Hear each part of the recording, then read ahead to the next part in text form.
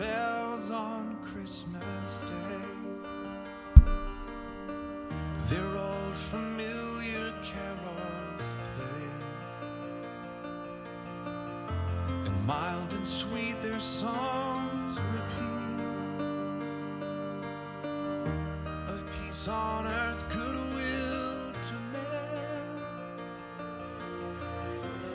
and the bells are ringing like a choir they're singing. Peace on earth. That's what Jesus' birth truly meant. Peace on earth, which was peace with God toward men. God gave us his Son that we might have peace with him and be at peace with him from our rebellion, from our not listening to our Creator back in the day, and creating a rift that was unbridgeable by anyone else but God. For folks, that is what Jesus is all about. Creating a way through the cross that we were able to be right with God. And don't ask me why God used this as his plan, but we know that blood, there's life in the blood. The blood of Christ is what gives life to us. And without blood, there is no life. Things without blood do not have life. They're not alive. Trees don't live, as what some people might think, or some people might try to tell you. Doesn't work that way. So, this is Ehud, son of Dennis. Good morning. It's a Religion podcast that seeks to encourage you in your faith. And if you don't have faith in the Lord Jesus Christ and the God of the Bible, we'd like to encourage you to look into him, because there is no other way, folks. Jesus said, I am the way, the truth, and life. No one comes to the Father but through me. And he is the one that created everything. He's the one that created all of this. It's for him and by him and through him. And there is no other. And you can put your faith and trust in many other things outside of him, because I believe he's given you that choice, that free will choice to do that. Now, some would say people really don't have a choice, that God is the one that chooses who has faith and who doesn't. I don't get that in his character. I personally don't see that, but that is a matter for another discussion, because a lot of folks have been arguing about that for many, many years. But regardless, we are responsible for the choices that we make. And, when you put your faith and trust in, and I call the kettle what it is. If you put your faith and trust in a bowl of soup from, I don't know what it is nowadays, but 2, 3, 4, 10, 20, 50 million years ago, because essentially that's what you're doing when you put your faith and trust in evolution. You're saying, yes, I came from a bowl of soup, Ehud. I believe that. And I think it's funny when I think about some of these guys that have gotten up, and I remember a debate between Ken Ham and Bill Nye the Science Guy, and I would say Bill Nye the Denier Guy, because he's not really trusting in science, even though he says he is, like most scientists do. Oh, you're not following the science if you think the Bible is true. And I just laugh. I'm like, what science are you talking about? Because the science that you follow to supposedly disprove the Bible is a bunch of religion. It's a bunch of beliefs. Has nothing to do with science whatsoever. They try and cloak it in a vein of science, but it really isn't. But anyway, Bill was up there giving Ken Ham, who runs the Creation Museum and Answers in Genesis, a hard time about the animals on the ark. And I'm just thinking, well, wait a minute. You think they came from a bowl of soup. So at least I have some written record of people who were there saying, hey, this is what happened. You ain't got nothing. You got some guy in a white coat telling you it came from a bowl of soup 5 million years ago, 10 million. What is it now? I mean, they change it all the time because they have to keep the target moving, just like Democrats do these days. But anyway, we start with the Bible, folks. We say the Bible is true. It's the Word of God, and there's no reason to distrust in it. It's perfectly fine scientifically. It's perfectly fine from every direction, from every analysis. Archaeology has been proving more and more of it true all the time, and there's no reason to doubt it. You know, God said there are certain kinds. There are no races. There's no such thing as race. There's one race, the human race. As far as people, right? There's one race. That's it. And there are many cultures. There's many languages. You know, the Bible even explains why that occurred and why it happened.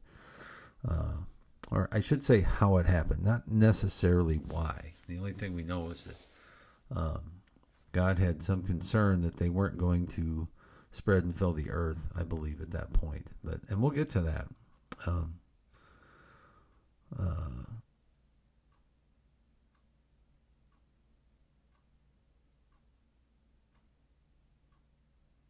I got to think about that. I think we already went through that, actually. But I digress. We're in chapter 39 of the Bible. And this is Joseph, the story of Joseph. We're going to continue in that vein. And now I'm kicking myself here. When was can any of you remember when the story of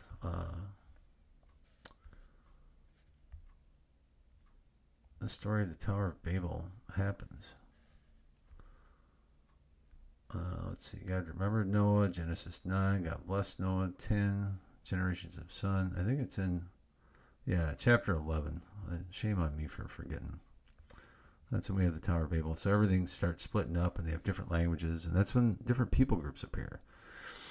And but that was God's intent with this all along, was to have an earth populated with people for Himself. And this is, at the end of the day, this is all about His glory. And I think that's the problem some people have with the whole thing too, is they're after their own glory, because we're made in the image of God, so we have some of the same inclinations, I think, or something. I don't know exactly how all that works, but this is about the Lord Jesus Christ. This is His creation. He came and died for us, rose again, and He's there right now, sitting at the right hand of God, following all this and interceding for us. And it's a beautiful thing. So let's continue in the story of Jacob's family, specifically Joseph. And we're going to see the realization of the dreams that God gave him. Just like we see so much in prophecy that has become true, that there's no way anybody that prophesied it in this book, the Bible, would have ever been able to contemplate without the hand of God giving it to him. So when Joseph was taken to Egypt, this is Genesis chapter 39, by the Ishmaelite traders, he was purchased by Potiphar, an Egyptian officer. Potiphar was the captain of the guard for Pharaoh, the king of Egypt. The Lord was with Joseph, so he succeeded in everything he did, and as he served in the home of his Egyptian master. Potiphar noticed this and realized that the Lord was with Joseph, giving him success in everything he did. This pleased Potiphar, so he soon made Joseph his personal attendant. He put him in charge of his entire household and everything he owned. From the day Joseph was put in charge of his master's household and property, the Lord began to bless Potiphar's household for Joseph's sake. All his household affairs ran smoothly, and his crops and livestock flourished. So Potiphar gave Joseph complete administrative responsibility over everything he owned. With Joseph there, he didn't worry about a thing except what kind of food to eat. Joseph was a very handsome and well-built young man, and Potiphar's wife soon began to look at him with lust. "Come and be with me," she demanded. But Joseph refused. He said, "Look, my master trusts me with everything in his entire household."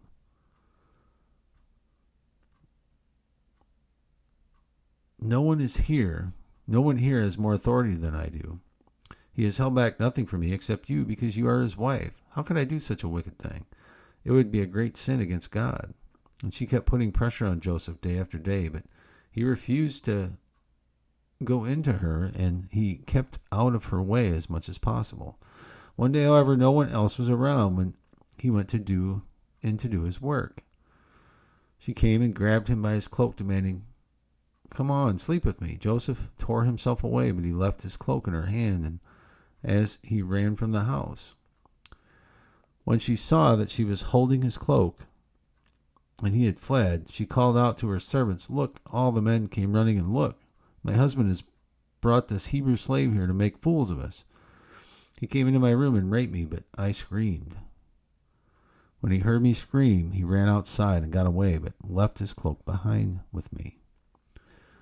So you'd think, Joseph might have said something about this earlier to Potiphar, and somehow brought it up that she was making him uncomfortable. But again, God uses this for his purpose, right?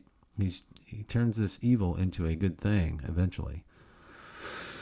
So she kept the cloak with her until her husband came home. Then she told him her story. "The Hebrew slave you brought into our house tried to come in and fool around with me," she said. "But when I screamed, he ran outside, leaving his cloak with me." Potiphar was furious when he heard his wife's story about how Joseph had treated her. So he took Joseph and threw him into prison where the king's prisoners were held, and there he remained. But the Lord was with Joseph in prison even, and showed him his faithful love. And the Lord made Joseph a favorite with the prison warden. Before long, the warden put Joseph in charge of all the other prisoners and over everything that happened in the prison. Imagine that. The warden had no more worries because Joseph took care of everything. The Lord was with him and caused everything he did to succeed. So when God is with someone, you're not going to be able to go against them. And even when you do, it's really not going to matter because God's going to accomplish his purpose even in that.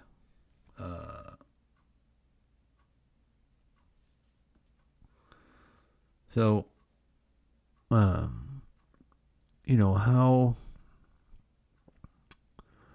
Well, let me back up. This story itself, like I said, God is going to use for his purpose to create the nation of Israel, to create the Jewish people group. Not the race of Jews, but the Jewish people group. I know I spend some time on semantics on the show, but I think it's important. I think semantics words mean things. Rush Limbaugh used to say that. God rest his soul. But it's a big deal. And so when I think about that, in this case, Joseph gets sold into slavery, but God is with him, and people can even see that. Right? Potiphar sees that. The prison warden sees that. And wouldn't it be neat to be that person? Again, I don't know if God works the same way today as he did then. I'm sure he does with some situations and some people when he's working on accomplishing his purpose with this creation. But this is a specific example of him, interjecting himself in this man's life and blessing him on a continual basis to the point where people can see that. In the New Testament, God talks about producing fruit, and fruit from the gospel is producing other believers. The life that you lead, sharing the gospel, your faith with others, and drawing people to God that they might put their trust in him. And really, when you look back at this, isn't that what happened here? It says Potiphar saw that the Lord was with Joseph, and somehow he knew who the Lord was. I remember some of the stories around this where, the God of the Hebrews, I believe they call him. And that's like the first reference to Hebrew, if I remember right. In the Bible, and I'm not the guy to tell you about that. That would be, I would refer you to John MacArthur or somebody that really gets into all the historicity of all this stuff. But suffice it to say, God is at work through Joseph, to bring about the results that he's looking for. So, Lord God Almighty, thank you for this day. Thank you for the day that you have made. May you bless it and keep it, and help us to trust in you today. So, thank you for being here, everybody. I'm thankful to be able to do this and share with you all. So maybe we'll see you tomorrow.